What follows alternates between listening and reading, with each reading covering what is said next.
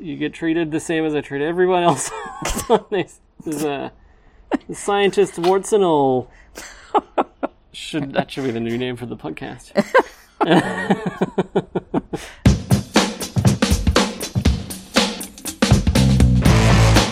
Welcome back. You're listening to In Situ Science, where each episode we meet a scientist, we get to know him, we ask him a few questions. You know the drill. I'm your host, James O'Hanlon, and this episode I'm joined by invertebrate zoologist, behavioral ecologist, and conflict ecologist, Matthew Palbert. Matt! Hello, how's it going? Good. I have to make sure I don't call you Bulby on the podcast. So, Matthew, Dr. Matthew. Dr. Bulby's fine. Dr. Bulby. That's what my students call me. Is that when you get famous and you replace Dr. Carl? Dr. Bulby? Yeah, that's right. It's the kind of respect they give me. So, true or false, Dr. Bulby? Mm-hmm.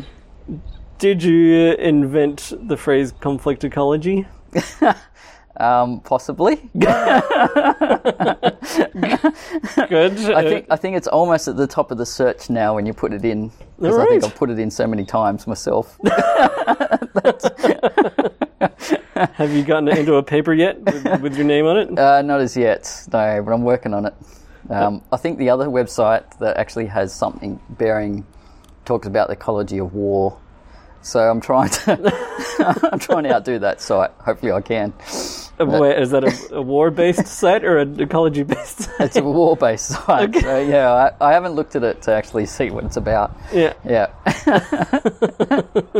So you... Yeah. But mine's about looking at the behavioural and ecological solutions that animals use to avoid conflict. So when we're just talking about animal conflict, animal fighting, what defines conflict? Animal fighting, but also in terms of mostly predator-prey interactions. So where animals are trying to avoid being eaten, so they're trying to avoid the prospect of coming up against a lion or those big things, or predators actually trying to induce prey into becoming food.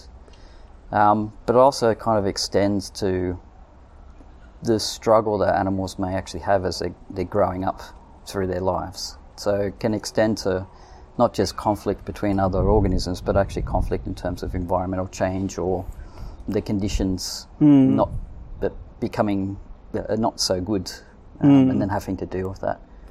And then what consequence that actually has for the adults later on.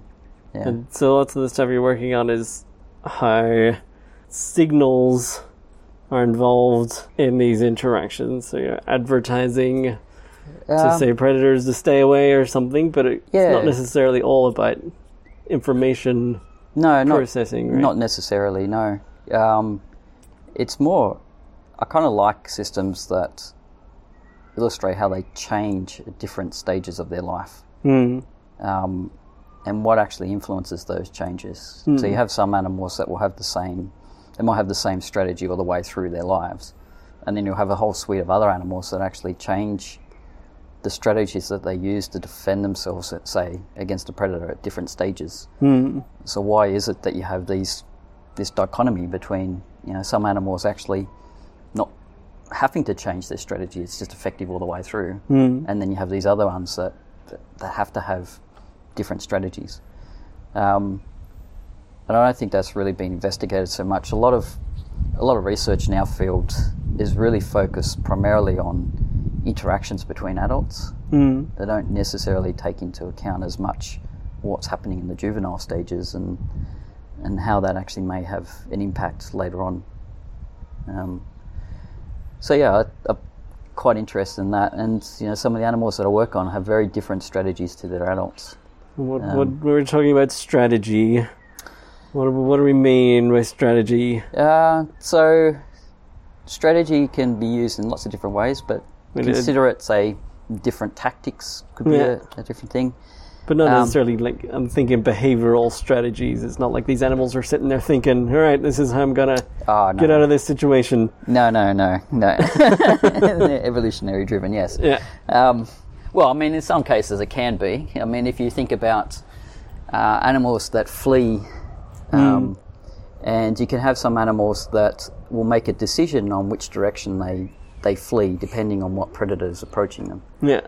And they may make those characteristics not necessarily on recognising the predator, but recognising some attributes that the predator displays as it's approaching. Yeah. So in those circumstances, they do have different strategies depending on what predator's approaching them. But I'm sort of more talking about animals that,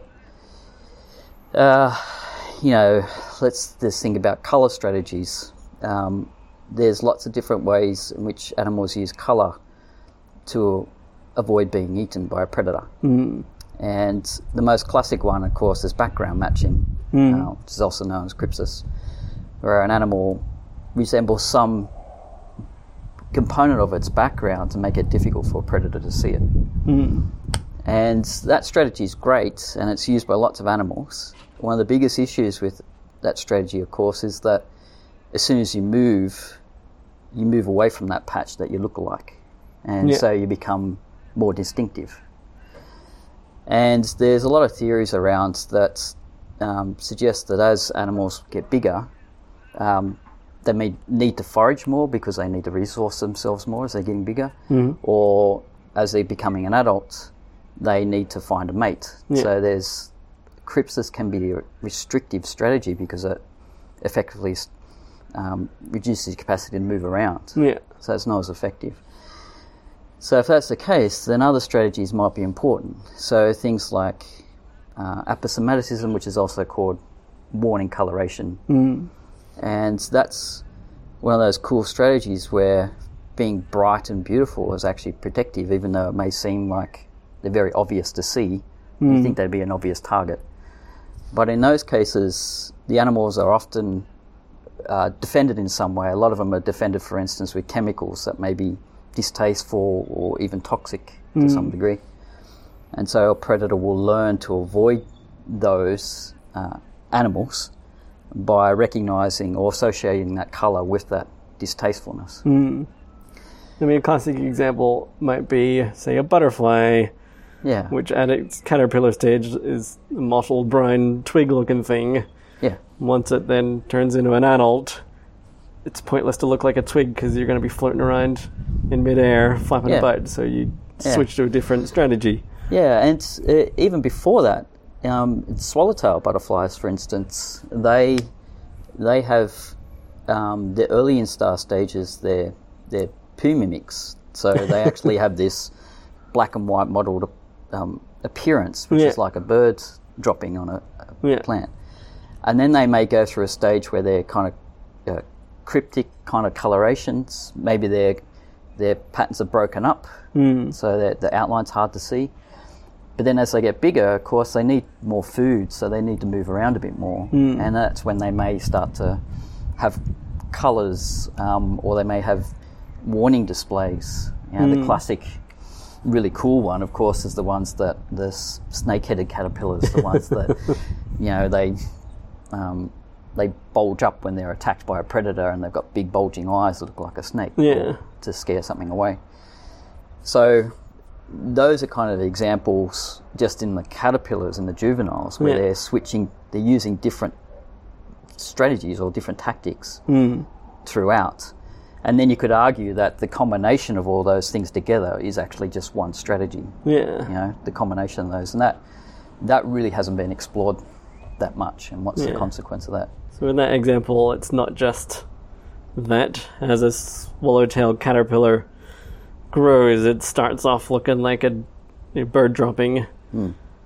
It's not just that it grows beyond the size of what an average bird dropping would be. It's also interacting with the fact that it has to move more. Yeah, I mean, it's probably a combination of both. Yeah. That's why we don't have elephants that look like twigs. Yes. It's the wrong context. Yeah. But, if they stand still, they're really hard to see when they're behind a tree, aren't they? I'm pretty sure I read some old natural history book where they hypothesized that giraffes mimic tree trunks and hippos mimic rocks and water and way out their stuff like that. It's funny, because I've worked with rhinos in the past, and I can be you can be really close to a rhino without actually seeing it.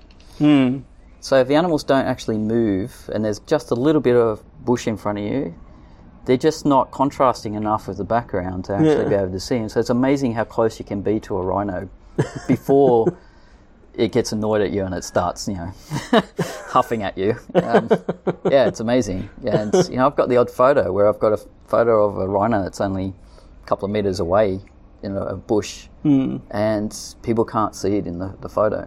It's right there. So, yeah, I mean, it's all about scale, isn't it? So, mentioning rhinos, so you've had this. So right now in your conflict ecology lab, you're working on bugs and other insects and things like that. Before this, you've done all sorts of stuff. You've worked at a museum, and I know you had this crazy work experience in Africa. Yep. So has making observations like your rhino stories and that sort of stuff actually contributed to forming this research niche you have now? But avoiding conflict. Yeah. Or is this a recent research interest? Well, I think it's more of a case that I've done a lot of things that kind of fit into this category. So I sort of sat down one day and I thought, how can I actually put all the different things that I've done under one umbrella? How does it kind of fit? And I kind of realised that they're all about some kind of,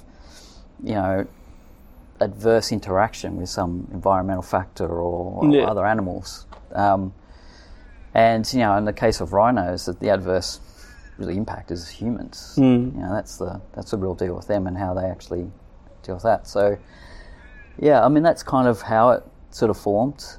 In terms of working with invertebrates, which is, I suspect, is where this is going to some degree, invertebrates is one of those, it's the great taxa to work with because it's the most easiest group to become a world expert in.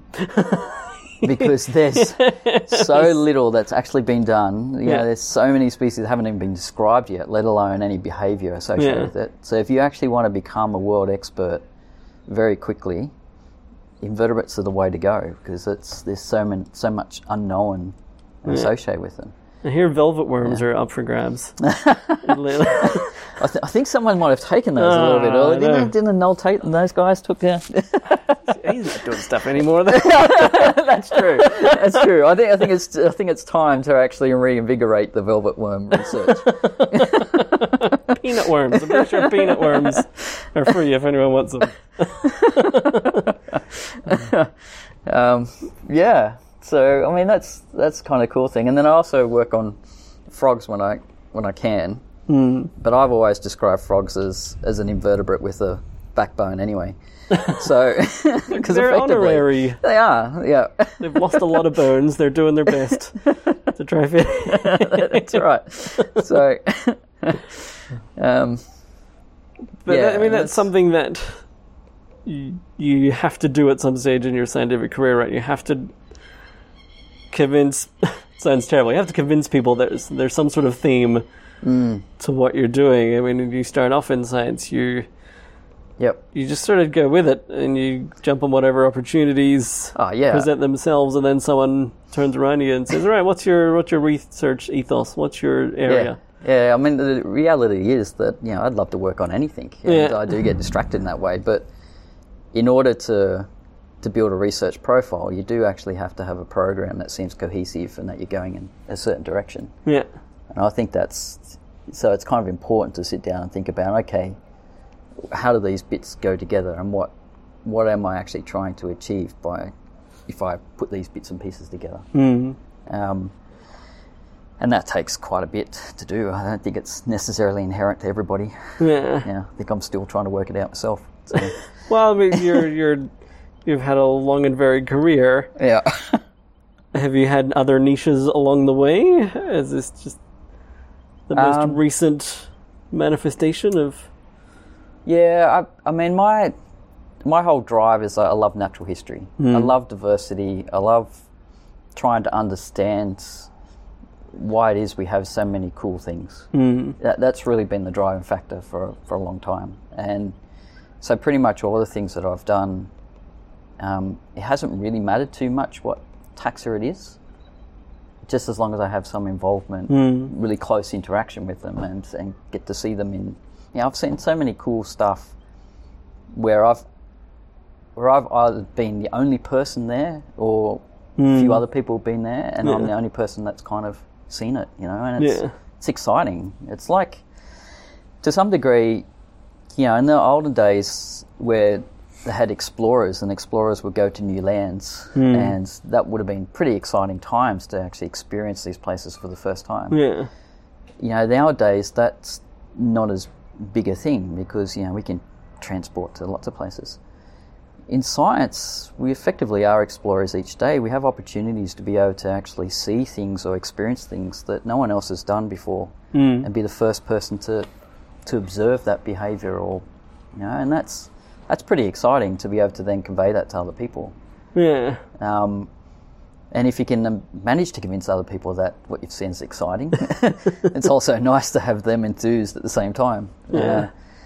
So, and that's not the easiest to challenge, I think, for some of the things that we certainly do. I mean, you hear that sentiment a lot from scientists, the idea that maybe we're born in the wrong era. We're too. What's the saying? It's, born too late to explore the seas, too early to explore the stars. It's a really sad saying, isn't it?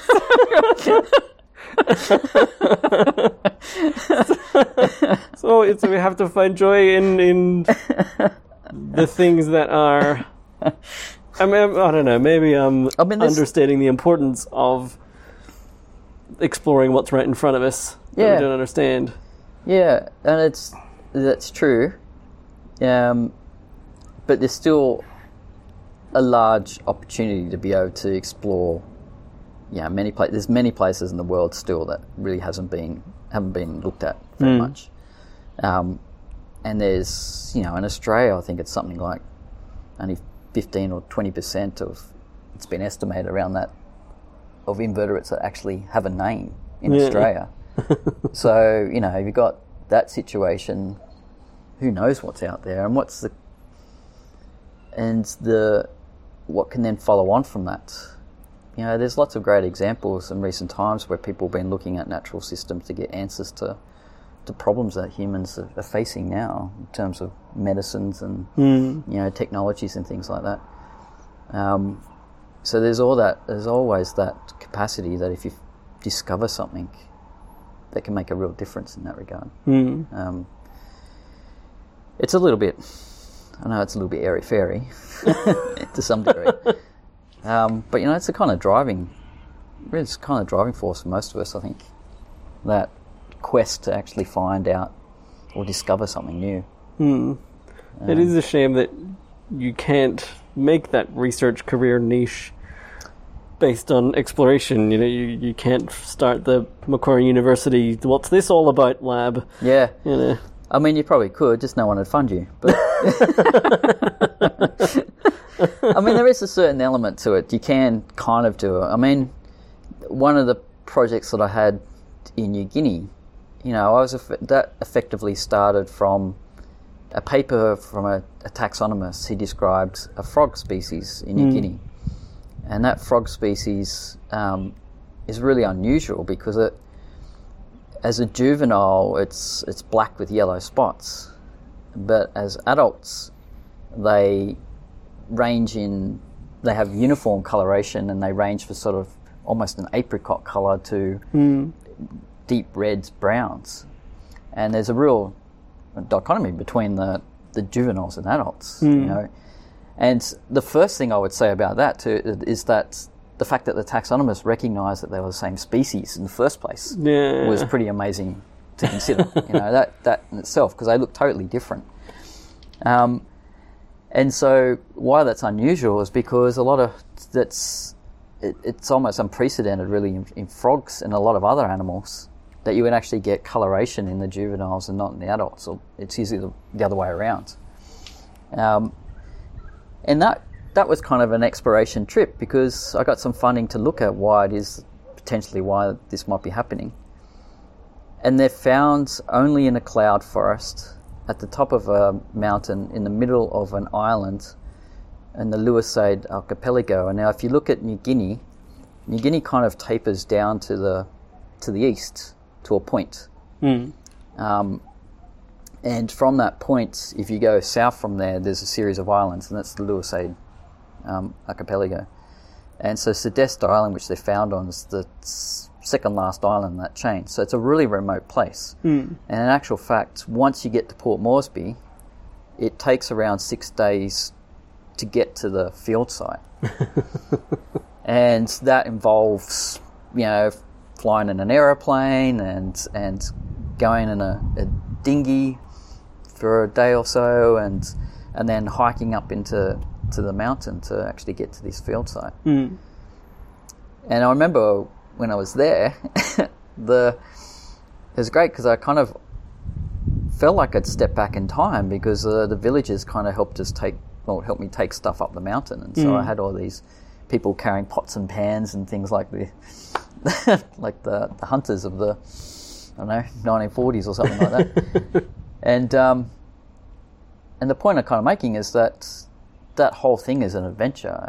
It is an expedition to actually go somewhere where very few people have actually been. Like, I was the first person, well, I'm not entirely sure, but certainly one of the first people to actually camp at the top of that mountain. And it's the first time any of the villagers had ever stayed up there. And they froze, poor things. Ended up giving, if you'd went up there, if you'd been there, you would have seen me and three locals that were helping me, all dressed in my clothes, because they didn't have enough clothes, so they had a jacket and jumpers and That's great.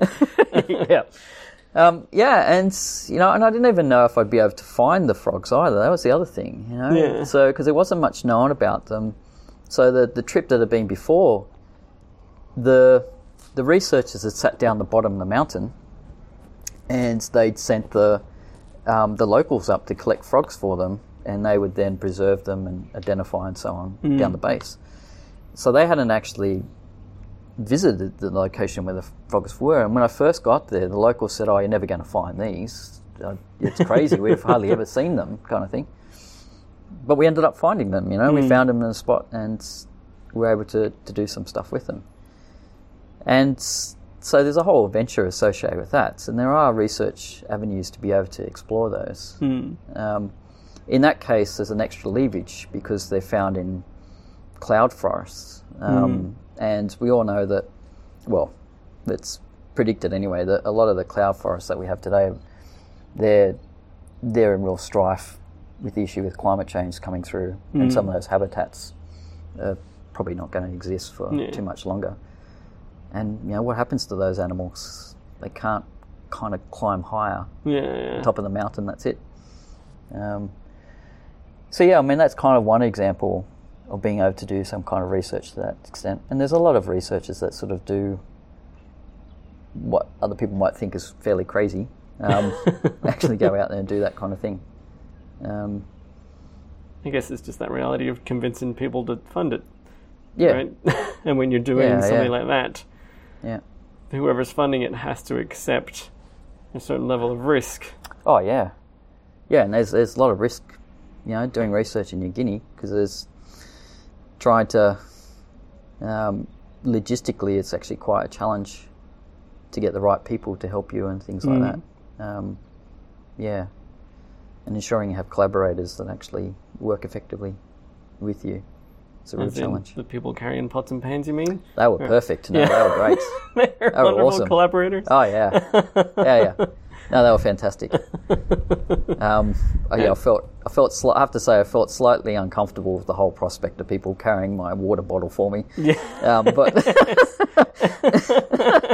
yeah, you would feel like the worst type of old natural historian. Let's get the locals to do the heavy lifting. And it's really uncomfortable because you kind of, I'm the white person in New Guinea, and I was like, this is really uncomfortable. I'm not sure this is the kind of thing. But in that circumstance, people they're really social. They want to be part of it. They want to be involved, and I give them some money to to be involved in it as well. And that's negotiated through the chief, saying I have to do all this stuff, talk to the chief and that.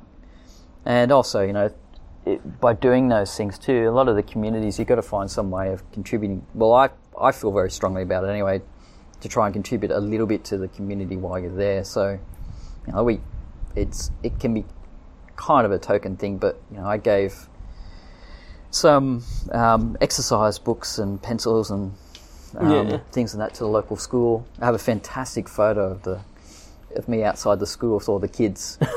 And it was after hours as well, so I just expected to go and hand the stuff to the school teachers, and the school teachers got so excited they said, no, we need a photo.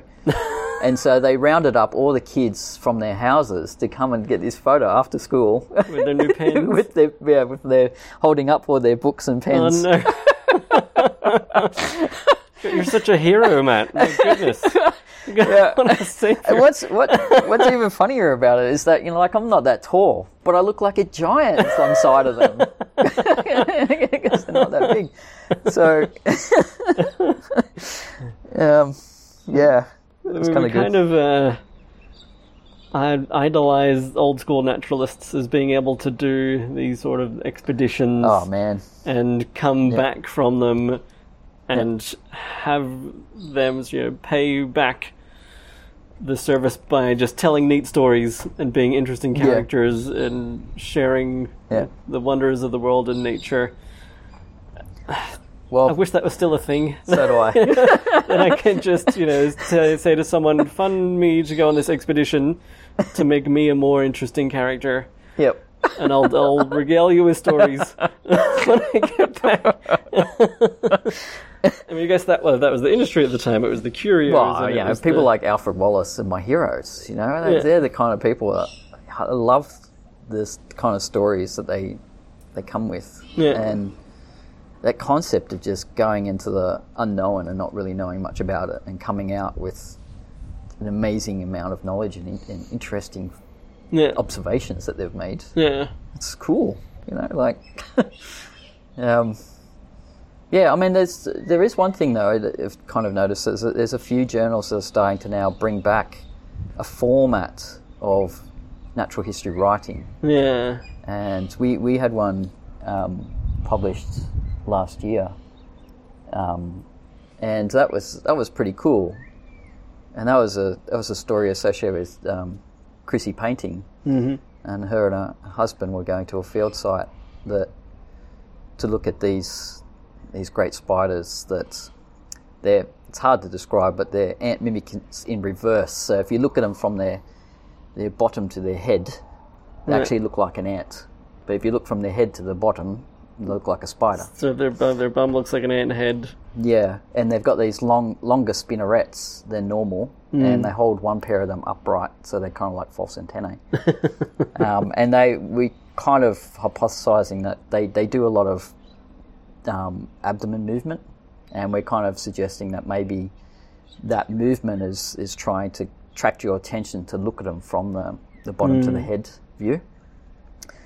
And so I mean, the story really came about when Chrissy and Caleb, her husband, they were trying to go to a field site, and there was a mudslide that stopped them from getting to the field site. And so they went, all right, well, maybe we could just give up for the day, and we'll get our binoculars out and go and look at some birds. And they said, oh, hang on, we'll just go and have a look at this bush. And they found the spiders, and they were looking at them, and they observed the spider from sitting on a leaf, and it looked like it was guarding nectaries. So these are the extrafloral nectaries that you find on plants. So in theory, plants have these little nectaries, little sweet. Let's have a little sweet morsel of food in there, and it's supposed to attract ants. And by attracting ants, the plant kind of gains protection from herbivores that might try and eat the plants. And so these spiders, which not typically known, there are lots of spiders that do feed on nectar. A lot of people don't know that, but they do. But what was kind of cool is that they'd feed on it, and then they'd put some silk would appear to be putting silk over the nectary. Oh. And so they looked like they were protecting, and so you'd see some big ants come along and they try to access the nectary and they couldn't get to it.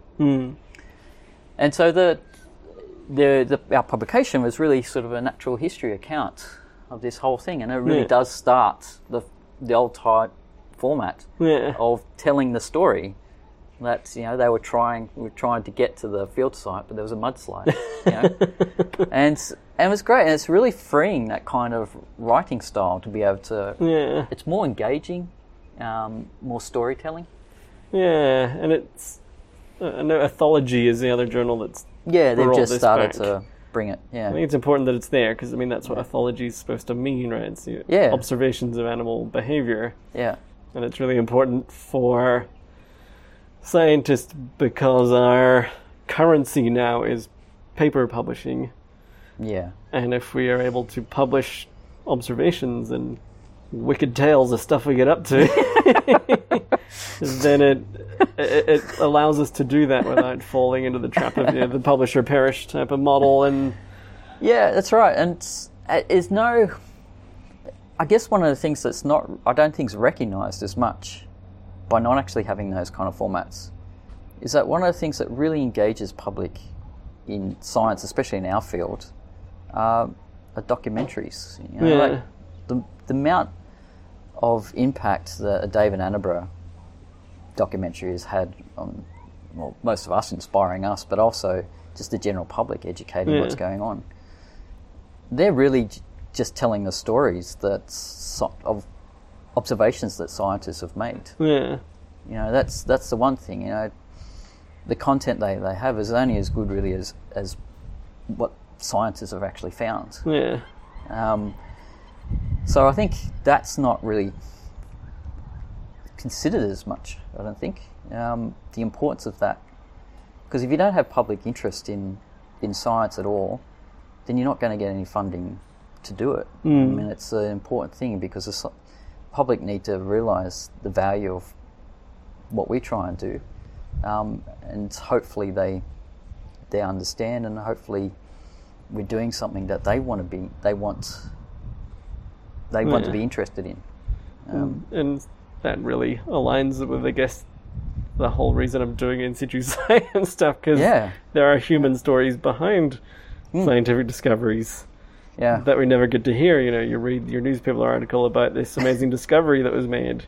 Yeah. You don't hear that it was made by a woman who had 3 kids while she was collecting the data, and it took her 10 years. That's and, right. She got divorced in the middle of that, and That's and right. the reason that the data was collected at these intervals was because that was when her kids went to sleep or something.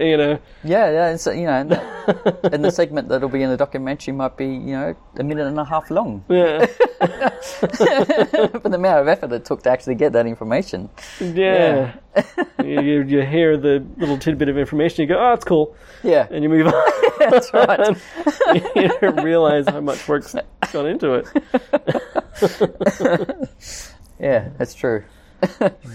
Nor the failed experiments up to that point too. Yeah, one day I want to publish in the Journal of Negative Results. Because I think I've done a lot of stuff. Yeah, I've got plenty for that too. It should be a journal of failed experiments, so you didn't even really get results. Yeah, my methods were I was going to sample for 6 weeks. The field station caught on fire in week 2. That's all right. This is what we're going to do. Didn't you have a cyclone affect one of yours? I got a paper out of that, which is right, good. Yeah. Post-cyclone recovery of praying mantis populations. That's the other thing, science is opportunistic. The way we write papers, it's as if, this is what I set out to test. This is how I planned to do it all along. Oh, yeah. But really, it's a lot of it's not making it up as you go along, but you have a limited amount of resources. It's iterative. I mean, you can have anything in your brain about how you think it's going to work. Yeah. And 9 out of 10 times it doesn't work that way. Yeah. And so then you have to readjust how to do it. Yeah. I think one of the things it's worth sort of noting is that animal behaviour is actually one of the more difficult disciplines to actually do, in terms of experiments. Because animals don't behave Because like they animals should. don't behave, yeah, and it's kind of yeah, and you want to do experiments in the lab and that because it's kind of more convenient to be able to do that. Yeah. But the animals don't behave like they do in the wild, do they? So I mean, you got to then try and do it in the wild, and it's not that easy because the animals don't always appear when you want them to appear or do the thing that you want them to do. So yeah, I mean, it's quite creative. It's a very creative discipline in trying to either recreate the environment to get the animals to act like they would normally do. And some of us are better than others at doing that, but creating whole habitats in your lab out of crumpled paper and pieces of bark and it looks interesting on a research budget. Yeah, that's right. You need to buy 6 kilos of so they talk dirt. about geography being a colouring in. Well, animal behaviour is arts and craft. It's what it's about. So their famous Stephen Fry quote, I think animal testing is a terrible idea. The animals get nervous and give all the wrong answers. Essentially, what we do, I mean, they're not giving the wrong answers. They're giving the right answers, but we're asking the wrong questions. Well, let's face it. The animals really have attitudes. That's the deal. If you get taken out of your environment, you probably don't want to act the right way anyway, do you? So, do you blame them, really? And I mean, the animals that you tend to work on, like you said, they're things that nobody else has ever worked on before. Yeah. How do you even know what to ask in that case? Well, that's a good question. My PhD was based on a natural history observation from the early 1900s. And so it was based around this is a cool I like to think he was a cool entomologist. I don't really know that much about him. He but could have been a womanizing bastard. Who knows? Yeah. And his name was Edward Yuckerson, and he was in Indonesia, and he was on the way to go to a local spring. So he's going for a swim or something, and he looks down at the ground and he sees these little bugs interacting with some ants, and what he witnessed was these ants interacting with these yellow tufts of hair, he called them, and through their interaction they would fall down on the ground and look like they were knocked out or dead. And so these animals are collectively known as the feather-legged assassin bugs. It's Best a very animal name ever. Yeah. It's really hard to say, actually. So I like I shorten the version to flabs. I think that's what they should be called. And so it really, that kind of started from that. And I knew that, I'd come across an Australian species through my work at the museum. And so I thought, they'd be kind of cool to do some work on. But the thing was, didn't really know where to find them or whether I could find them in big numbers and things. So the first part of my PhD was actually just trying to find them. And effectively, I looked up some records online in the databases, and then I would just drive around the country trying to find a spot where I might find them. And that's where I ended up here in Oberon, which is where we're currently sitting at the moment. And I remember sort of just going to the site, and it's all about timing too, because these animals only come out during the day in the mornings, in the afternoon. So if I'd come like in the middle of the day, I would never have seen them. I would not have found this site. Yeah. But this site has actually got a lot of them. And so I saw them and I went, that's exciting, that's great. But the big thing about it was that what wasn't known is that the juveniles actually do something different. And I'm the first person to have actually witnessed it. And the first day that I saw it, I was so excited. I was just beside myself, because I knew that this is the first time this had ever been observed. Yeah. And this moment was the first time. And just justify your whole existence. Yeah, that's right. And then I had to try and write a project about it. It was kind of like, but isn't this enough? I can die happy now. Yeah, that's right. Yeah. And so these ones do luring behaviour. So they have fluffy legs So let's paint a picture. They're a bug. They're That's on right. tree trunks. On tree trunks. That's right. They're brown. Well, not brown. Come on, that's a bit rough. They're grey.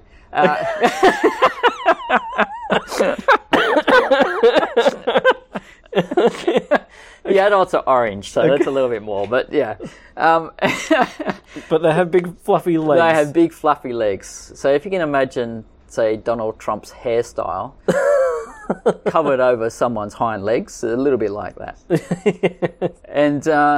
And so they would sit on the side of a tree, and as ants come up the tree, they wave at them with their fluffy legs. with their fluffy legs. Yeah. Yeah. And so in Australia, we have a lot of ants that are really like ant predators that are very visually receptive. Mm-hmm. So, we all growing up with them. Bull ants, for instance, they'll follow you around and chase you down the street. And so they're quite receptive to it. So they see the movement and they think it's something good to attack. And so they will deviate off their path and they attack the legs. And what's really unusual about this predator, it's the only predator that doesn't attack until its prey actually attacks it first. And you consider that's quite a dangerous thing to do because you get damaged by a prey, especially if it's a bull ant. It's got insect-specific venom and everything.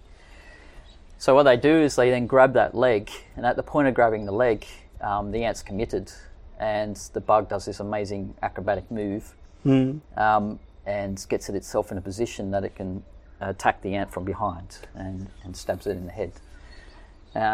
So it's doing like a judo sort of move. It's doing a judo move, yeah. It's twisting around his back. And because it's the only, what's kind of cool is that the only limitation really to them being successful using this strategy is if they can reach the neck or not. So you can have the really small nymphs. They can be, you can have ants that are up to, 5 times the size of the bug that it can take down using this strategy. So it's a pretty effective. So they rodeo ride the back of the ant, as they kind of do. And so that had never been observed, and there's only one other known terrestrial invertebrate land-based invertebrate that has any kind of luring of similar manner.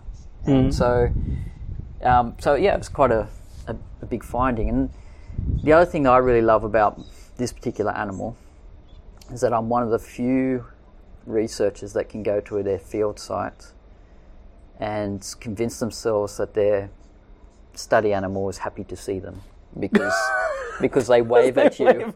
They wave at you as you come towards the tree.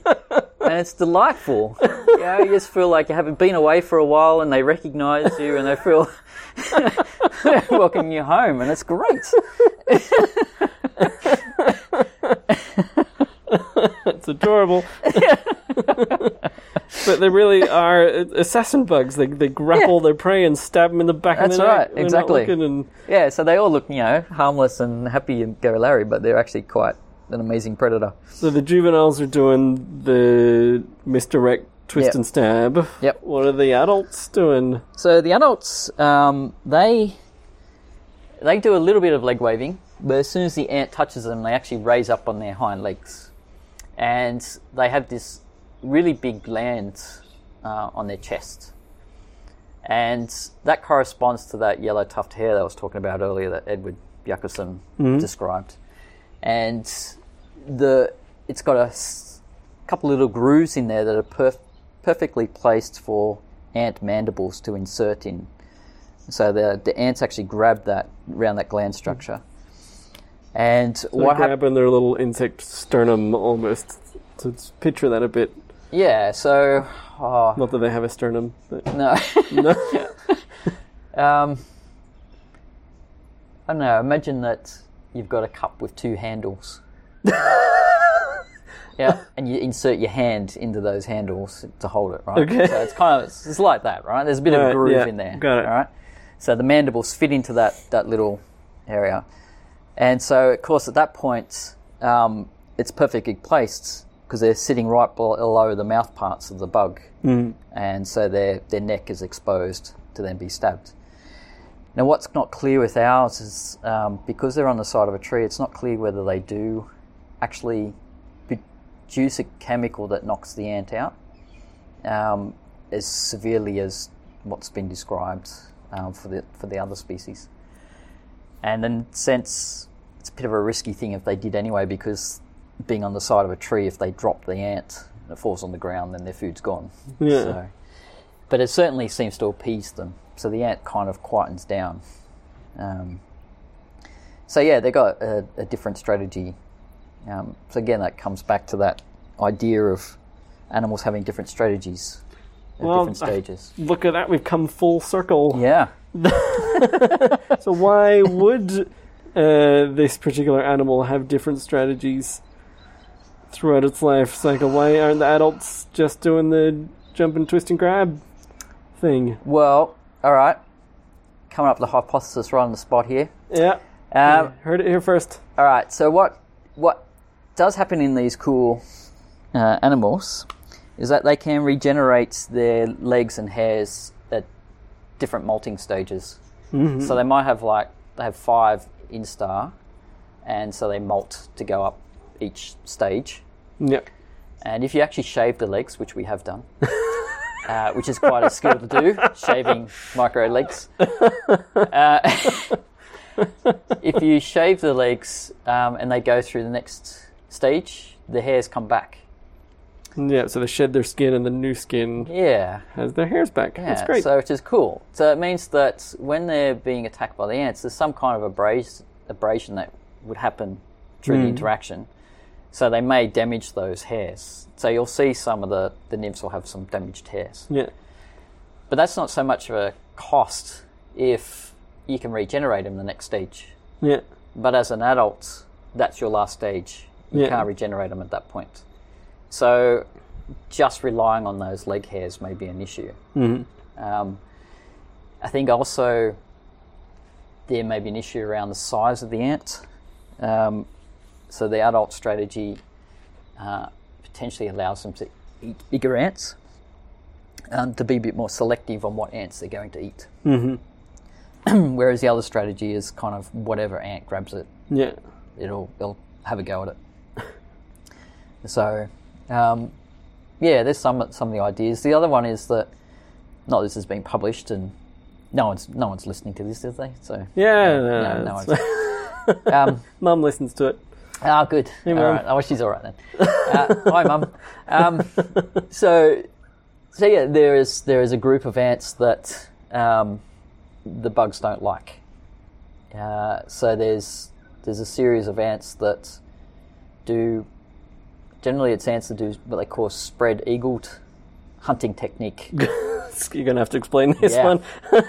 So this is where there'll be an ant individual will come and it'll find some prey, and it'll attack it, and that prey will start moving, and then it sends out a chemical to its mates, and they all come to help out.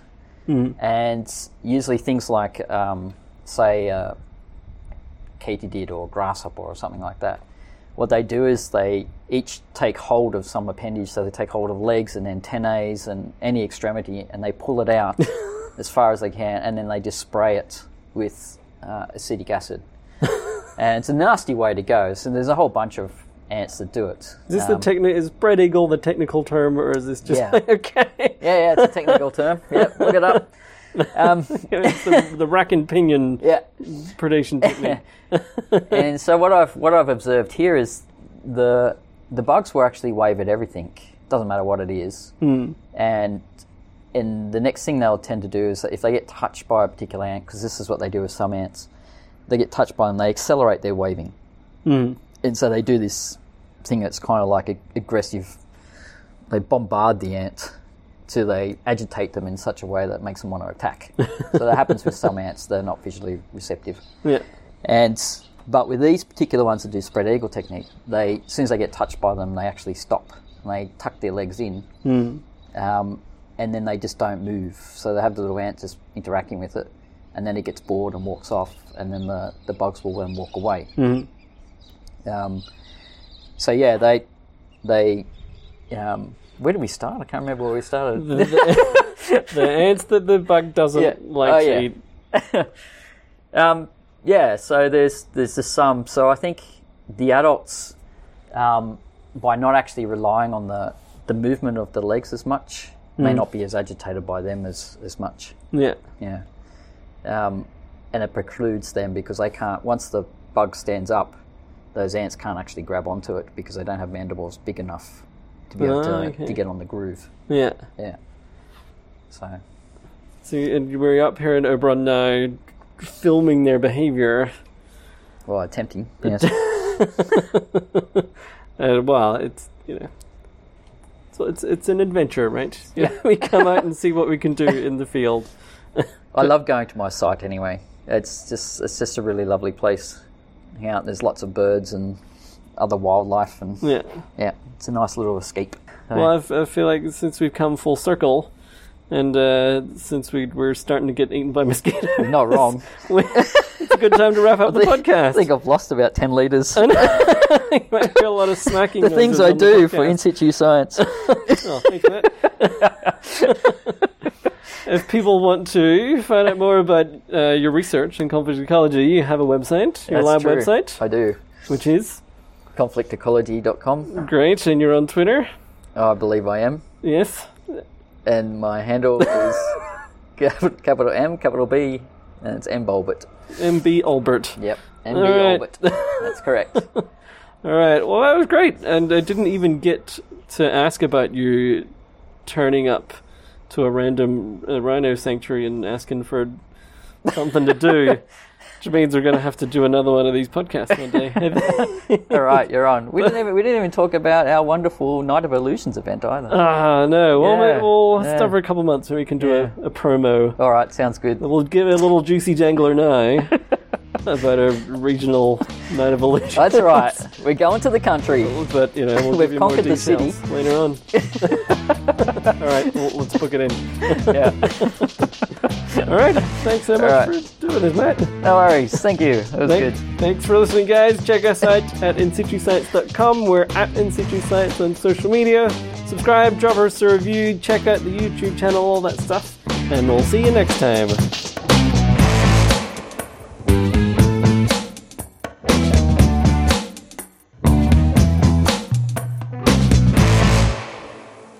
This podcast is part of the Australian Educators Online Network, aeon.net.au.